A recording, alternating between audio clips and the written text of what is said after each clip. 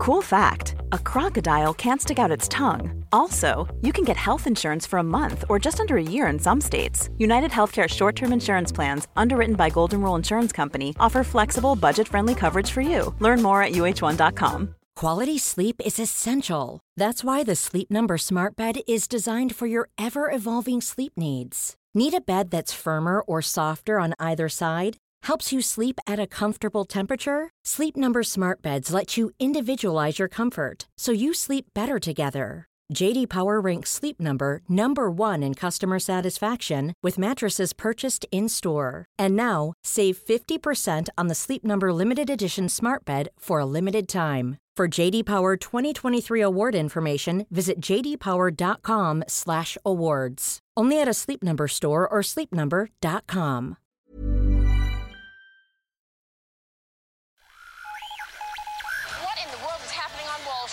Economic indicators. Who knows where this is going to end up? To understand the economy, you have to understand human nature. This podcast is powered by Acast. Are you giggly head? How are you, man? I'm good, thanks. Very good. It's good. Good to know. Good to know. How are you doing there? It's David with Giggly Davis here. All is good. I hope in your world you're getting the Christmassy feeling. You're going out. Restaurants are open, John. Bars are open. Pubs, pints are open. Crisps, gastropubs. It's all ahead of us. It's all good. How's life? All good. Life is good. Life is good because we're back open and we're up and running again. And do you know what I got a phone call yesterday. Oh? Bernie Sanders is coming on the podcast. Is he? Brilliant. Yeah. Brilliant. We're just going to get a slot now over the next couple of days. Fantastic. Yeah, so it's great. And that'll be really interesting. So again, years ago, Bernie came over to the book festival in Dalkey, just chatted for ages. He was really good fun. He was. And then he asked me to come over and be on his institute, the Sanders Institute, which is, a think tank of all sorts of different punters. Yeah. And so I just, I zapped him. I just texted him. I texted his missus, actually. And she came back and said, yeah, Bernie, I'd love to do it. It'd be great to get his take on, because remember we were talking a few weeks ago about how the left lost. Yeah. The left in America, that is. And get his take on it. Well, why don't we do it? And also, by the way, if you're following us on Patreon and you have a question you want to ask Bernie, zap them in on Patreon the next couple of days, and I will ask your question to Bernie Sanders. Great idea. Actually, and speaking of questions, we got a question in from Troy Tyson, and he was talking about our episode last week when we were talking to Martin Lestow and all things Argentina and Maradona. He says, really good episode, lads. Thanks, Troy. Any books in Argentina that you'd recommend?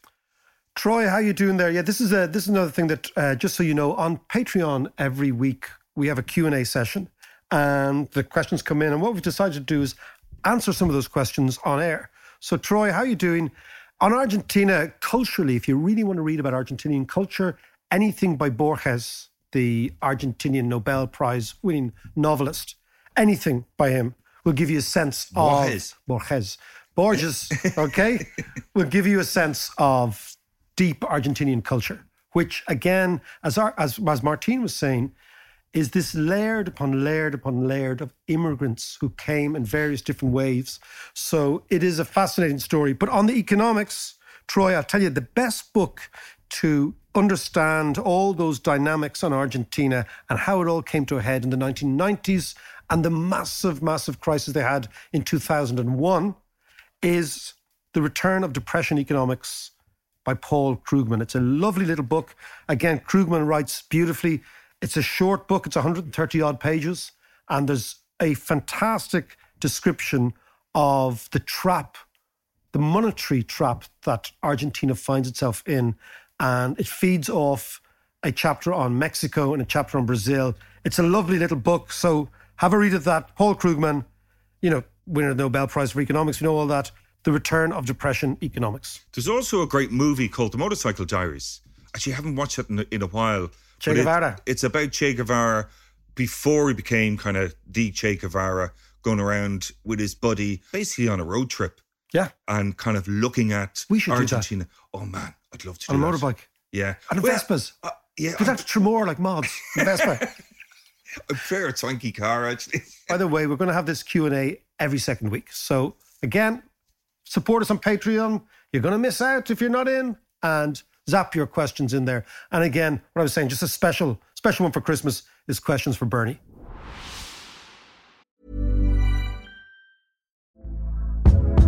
Hey there, it's Michelle Norris. I'm host of a podcast called Your Mama's Kitchen. When I travel, I'm usually looking for a way to find a taste of home when I'm not at home. And one of the things I love to do when I am at home is entertain. And Airbnb allows me to do that. When I was in California recently, I rented a house that had a great kitchen. And when we were sitting around the table, we're all thinking, we're in someone else's house. Someone could be in all of our homes as well. If you have a home, but you're not always at home, you have an Airbnb. Your home might be worth more than you think. Find out how much at airbnb.com/host. Since 2013, Bombas has donated over 100 million socks, underwear, and T-shirts to those facing homelessness. If we counted those on air, this ad would last over 1,157 days. But if we counted the time it takes to make a donation possible, it would take just a few clicks. Because every time you make a purchase, Bombas donates an item to someone who needs it. Go to bombas.com/ACAST and use code ACAST for 20% off your first purchase. That's bombas.com/ACAST, code ACAST. Life is full of awesome what-ifs, and some not so much, like unexpected medical costs. That's why United Healthcare provides Health Protector Guard fixed indemnity insurance plans to supplement your primary plan and help manage out-of-pocket costs. Learn more at uh1.com. What's on your mind, my friend? Anyway. Mr. Angry on the 7A. Yeah, there I am. Actually, there was a great episode, brilliant interview with your man, Andy Haldane, on Tuesday. Now, let's pick up on a few of his points because they were very interesting. Yeah, they were good. Particularly, like, there's loads of stuff and we can go over them all, but we'll be here for hours. But I'm particularly interested in this whole concept of meritocracy and the tyranny of meritocracy. This is all relatively new concept for me. First highlighted on this podcast when talking about how the Democrats went wrong and where they went wrong in the States. And I started thinking about that going, well, yeah, I can actually see that. But then Andy was talking about the tyranny of meritocracy as well. And yeah, it makes a huge amount of sense. But let's talk about that a bit. It's kind of counterintuitive. Like, so Andy was talking about it in the context of Brexit. He's trying to find out straws in the wind as to, he sets out like there was income inequality in the UK, generational inequality in the UK, and what he called spatial or geographical inequality. So basically you have rich and poor, young and old, north versus south, those big divides. Yeah. And he says, on top of that is a resentment on the part of one part of society against another, right? Yeah. And this is, I think, the coming battle in democracies. And it is between the meritocracy, people who believe, and let's put it this people who believe they're special, right? Yeah. That they are the special ones. The sort of Mourinho's of the professional classes, the special ones, right? And what he's saying is that he goes back to a book, and I think we might have even mentioned this book. It's by Michael Young, right? And Michael Young was a Labour Party. Yeah, we did at in one of the episodes. Yeah, right? Yeah. If you follow English journalism, Toby Young, I think is his son, who is an English columnist and an opinion maker. Anyway, this book was written, it's extraordinary when you think about it, right? So the book is called The Rise of the Meritocracy. Now, most people, John, believe meritocracy, okay, you get there on merit, that's good, right? Yeah, it's good. Okay. But he's saying this book was written in the 50s. Now, this is what makes it so interesting, right? This book was written in 1958. So a long time ago, right? And what it was a warning from the future. So he positioned the book in 2030. And he said, be warned that a meritocratic class is going to emerge. This is the class of winners. It's like the SWAT class, right? Yeah, yeah. And they are going to run the society. And merit, he said, was IQ plus effort equals merit. So think about this, right? In the context of our leaving cert, right? The IQ, not EQ, not emotional intelligence, not soft skills, hard IQ plus effort equals merit. And the people who get to the very top of society based on this equation, the doctors, the lawyers, the economists, all these sort of professional classes, become the top of society. And he was saying that what they were worried about in the UK, so I think this is 1958. So they're all socialists, all the Labour Party guys, right? Of various hues. And the Socialist Party, the Labour Party in England has always been a very broad church. Yeah. So you'd have like Marxists on the one side and then kind of left of centre, wishy-washy liberals on the other side. So it's big, big church, right? But they're trying to figure out and imagine that Britain's going through the end of empire and it's going through the end of the aristocracy. And they're thinking, okay, for hundreds of years, land dominated. If you had land in a feudal system, you became the aristocrat and you became the boss, right? Yeah. So that was the way. And then during the Industrial Revolution, the class that emerged at the top were the merchant class, the industrious class, right? And then, of course, in England, it was complemented by the fact that they had what I would call the empire class, the people who went out to India and robbed the kip, right? Or came out here and robbed the kip, right? So these three sort of quite well-defined hierarchies, and also hierarchies that understood that their success was in part luck, in part circumstantial, and in part in the circumstance of their birth. And yes, exactly, right place at the right time, right? So he's thinking, Young is talking about the new class that's going to come is not an aristocracy, it's a meritocracy. And this new class is going to be defined by their educational achievements. And that's what Andy's talking about. So you basically get societies run by PhDs, right? Now, the problem for this, and this is really deep, is that if you get to the top based on merit, on your own perception, right, that you're special, that you deserve it, two things happen, John. One is you're unlikely to have much empathy for people who don't, because you can justify to yourself, well, I got here because I merited. I'm the special one. And I worked hard. I worked hard. So I was bequeathed with this IQ, and then I worked my ass off, and now I have everything. So if you're on the top and you're unempathetic, that's very dangerous. And he makes a point, it's very interesting in the book, Michael Young makes the point, is that the aristocracy, right, kind of knew, like if you're a chinless wonder, right? and red trousers. And red trousers, yeah, exactly, and a blazer, right? Right, that it was actually, you're right. So in a way, they have this, remember what the Tory party in England had, which is this one nation idea, that we're kind of jammy because we're aristocrats, and consequently ours, the noblesse oblige, is that the... that the noble, they have some obligation to the state, right? Because they just got lucky, right? So in a way, the aristocracy had some sort of notion of luck, right? But what he's saying is that, and of course the industrialists had notion of luck as well, because they understood dynamics between workers and innovation and all that stuff. And the colonialists thought, well, we're the jammiest of all. We just happen to be born in the country that owns the world, right? So they had a much more integrated view of the society and the role of luck. Now, if you have an aristocracy that emerges called a meritocracy, where there's no luck, as far as they're concerned. It's all hard work. It's all hard work and natural ability. What you find then is one thing is they don't have the empathy for the people below them, but the people below them, the people who fail in society, therefore, feel it's my fault. Because if it's a meritocracy and I didn't get there on my own merit, there's something wrong with me. And that breeds a seething resentment. Now, the best way to look at this is through the lens of our mate Tom Frank. Okay. Absolutely, yeah. He was talking about this. And the thing is that America is the ultimate in meritocracy.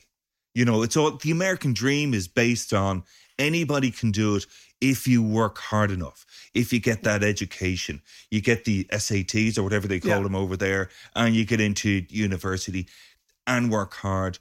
You know, you can be president.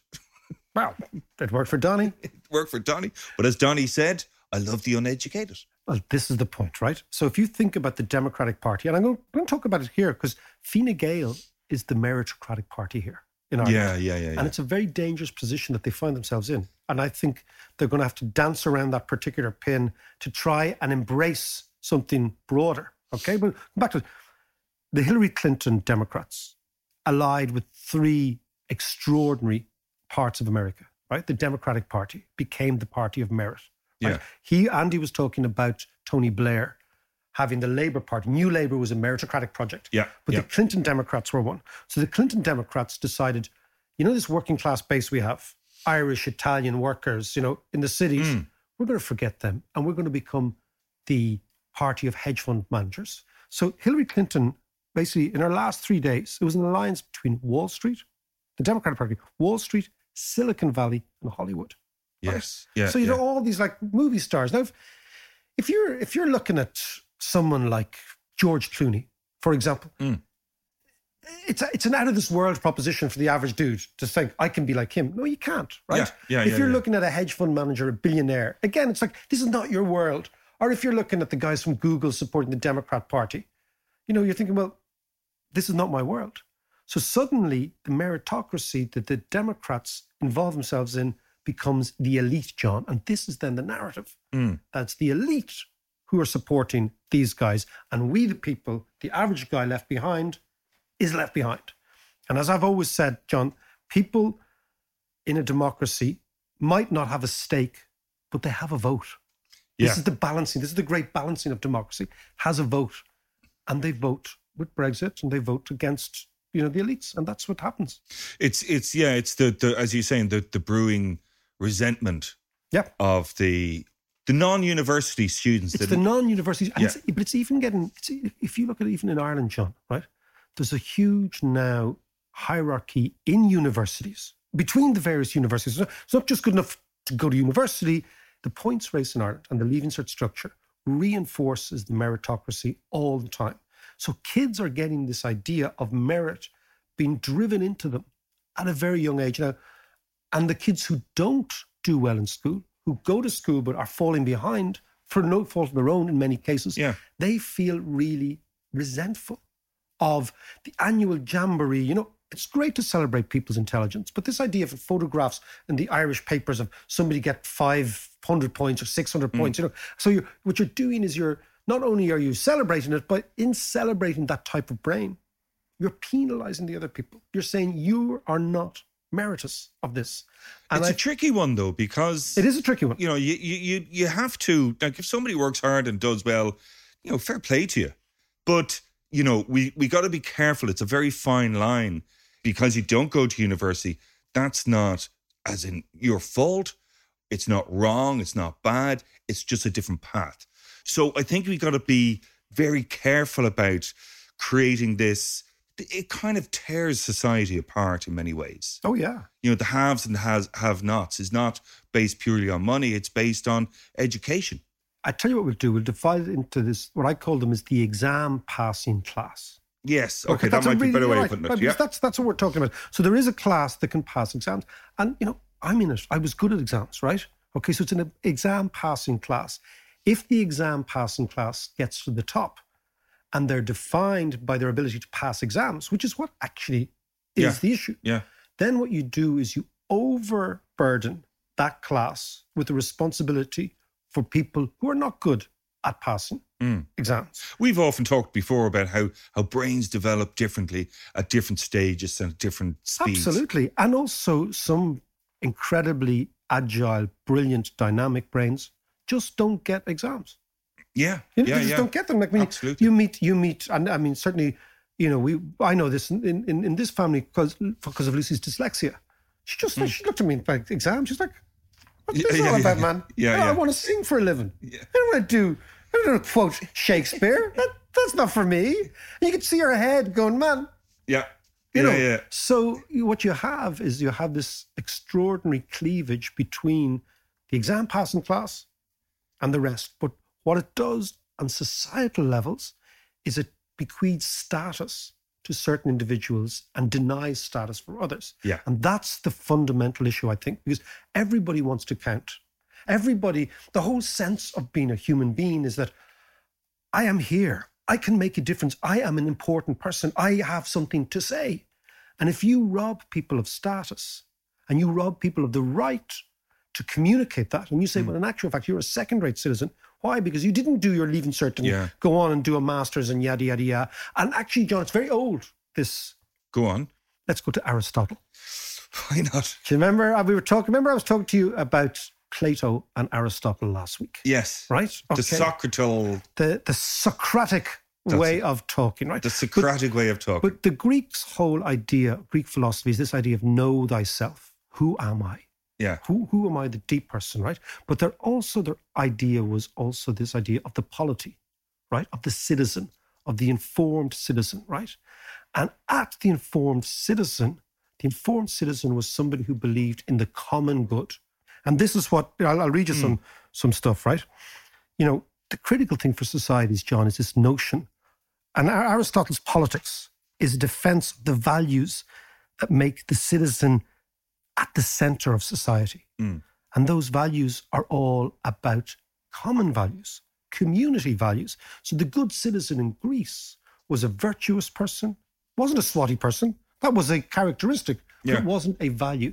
And I can tell you something that's always struck me about the difference, I might have talked to you before about between resume qualities, CV qualities, and eulogy qualities. I've never noticed at funerals. As we get older, John, I'm more... Yes, we go to more and more. Yeah, but what I'm interested in is what people say about you at your funeral and what you put on your LinkedIn page. Okay? Now, listen to me, right? So I don't have first-hand experience. I don't, not yet. Yeah. Right, okay. Of neither. Right, but if you think of what people put on their LinkedIn page, the qualities that they project. I'm assertive. I'm a very good executor. Yeah. I'm single-minded. I am driven. I am ambitious. Think about it. And there are all these qualities that we say, oh, I like that. Yeah. That sort of but I have many hobbies too. Many hobbies, right? But think about it. Single-minded, task-orientated. Yeah. That's good. Focused, driven, ambitious. Right? So they're the CV virtues. But then when we die, what do people say about us? They say, was he kind? Was he decent? Was she a good person? Good point, yeah. Was she generous? Right? So nobody gets up in mass in church and says, he was driven. Do you know what I mean? Like, he was very tasked. He was very tasked. That's John Davis. Do you know what I mean? Like the priest is there, the vicar or whatever. And he was good in the team, but also he was good as an individual. Exactly. But that idea, that he was ambitious. Yeah. You don't get up and say, your man who's fucking warm in the grave, he was ambitious. What you say is, so the qualities that we like to be remembered by, these are quite different from the qualities that we project in life, right? And the Greeks were all about citizen, generous, decent, kind, soft ideas, giving his or her time to other people, helping people, being a good presence, a good spirit, a good, having good vibes around them, right? Funny, witty, these are the things that we say about people when they die. And I think that the problem with the meritocracy is it takes those LinkedIn characteristics and elevates them as being the be-all and end-all. And it denigrates the very characteristics that humans want to be actually remembered by. And this is a conflict. But that was the whole idea of universities in the first place, wasn't it? It wasn't to be driven and to... Task-orientated. and points. It wasn't all about points. It was about kind of self-exploration. Yeah. It was about understanding, broadening your mind. Yeah. I always see it. It always think of the word universe. Yeah. Like where did the university come from? It's the word, it's the universe. It's out there. It's the great thing. That's where it comes from. Yeah. So to try and create a universal person. Whereas you're absolutely right. What a lot of universities now are to create what I call them sometimes, some academics that I meet, they're really nice people, but they end up knowing more and more about less and less. Yeah, well, that's it. And they end up knowing everything about nothing at the end. So my specialist is, that's why I've always think in economics, you should have more GPs and less brain surgeons. Yeah. You're generalists to say, I can figure that out. But, even if you think of, there's a thing in academia called peer-reviewed papers. Yeah. Right? Which is the be-all and end-all. And you end up hyper-specializing. So not only do you move away from the universe idea, you actually go to the microscopic. And you end up being a microscopic person rather than a universal quantum person. level. Yeah, exactly. But it was Self and JM were talking about this earlier, and he used the expression of, you used to go to university to learn, to grow, to broaden your mind, all the rest. Now you go to university to optimize yourself. It's about efficiency. It's about kind of doing the best you can. I always look at these kind of things, use the analogy of trees and forests. If you have people packed together, competing like conifer forests, you tend to get very straight, narrow trunks, tall trees. Whereas you look at an oak tree that grows slowly but is much rounder and bigger. Just kind of represents... and more beautiful. And more beautiful. Just represents that kind of... that difference between the optimization in university and the self-exploration and, you know, broadening the mind. So that we should so but you're right. I like the metaphors. We're good at metaphors today. Mm-hmm. Yeah. So universities should be called microversities. Yes, yeah. Not universities, but microversities. You know, really, they should. And the other point is a lot of people do university courses in order to maximize the income they think they're going to get by that credential, that piece of paper. Yeah. And we're into all sorts of other stuff. Credentialism, this idea that people are mandated by somebody else, by the credentials somebody gives you. That's right. And that again, so if you don't have the credentials, you're not allowed to speak. Yeah, I see this on Twitter all the time. It just amazes me. What? And well, no, you know, if somebody, you can see people putting in their name and their handles, doctor, PhD, or, MD or whatever. It's like, get out of here. No, but the danger is then, John, the other danger is that we flip to the other extreme, which is that we decide to denigrate real skill and expertise, right? Yeah. Because you need experts as well. You know, like we talked about the vaccine, you need people who understand DNA to make that stuff. So, and again, this is there's another book on this, John. There's another book just doing the rounds now. JM's reading at the moment, which is a guy called Michael Sandel. It's called The Tyranny of Merit, What's Become of the Common Good. And he's a Harvard professor. Same idea. But it's like everything, John, it's a balance. So on the one hand, you've got to continue to treat experts and value their expertise. And you only become expert in something with huge amounts of commitment and hard work. Yeah. Right? Yeah. But then you've got to also value the generalist. And it's that idea. And how you do this is you make sure that you're not always celebrating the expert. And you're not always suggesting the expert has all the answers. Because what we do know, certainly from sociology and anthropology and psychology and all these things, is that the narrower the field from which you take your decisions, the more likely those decisions are going to be wrong. It's the wisdom of crowds, not the madness of crowds. There is a huge wisdom in crowds. Yeah. You know, crowds tend to come to the right solution. And actually, just one last point on the dangers of this meritocracy also is this, as we were describing before, is the resentment on the bottom and the lack of empathy on the top. That in itself is the root of populism. Well, exactly. And the rise of populism, particularly in the States and particularly in the UK. Yeah. Right. And in the States and the UK, it was the difference between people from somewhere and people from anywhere. So if you think of the educated class are, by definition, quite footloose. So they might have more in common with a similar person in Sweden or Denmark or Texas than they have with their neighbour. Okay? So these are people who can live anywhere. They're the cosmopolitan class. And then there's the class of people who define themselves like, I'm from Kerry, I play Ga, this is my home, this is the type of person I'm. I'm a Kerry man, or I'm a dub, or people who define themselves by their locality. And you have this other conflict in populism, John, going on between the cosmopolitan class and the anchored or geographically permanent class. And that's very evident in the UK, where you've like, I'm from the north of England and you're from the south of England. So people who define themselves by their... People who derive status from credentials are the meritocrats, the top of the tree. And there's other people who derive status from the place they were born. That's the type of person I am. But Tom Frank, remember Tom? Yeah, I do. He was brilliant. Should get Tom on. Brilliant. Everyone loved him, actually. Yeah, no, he's great. He's great. But he argues, and this is a quote about Tom, and Tom's books, not just Kansas. There's a great one called Listen Liberal, Why Liberals Don't Listen. Right. Because he's saying the elite, I'm not going to listen to you because I know everything. Yeah. And he says, he's talking about Frank, it says, Frank argued that all the education talk distracted the Democrats from thinking clearly about the policies that had led to inequality, noting that productivity rose during the 1980s and the 1990s, but wages did not. So in economics, wages should rise with productivity. If they're not, somebody else is making money. Frank doubted that inequality was due mainly to the failure in education.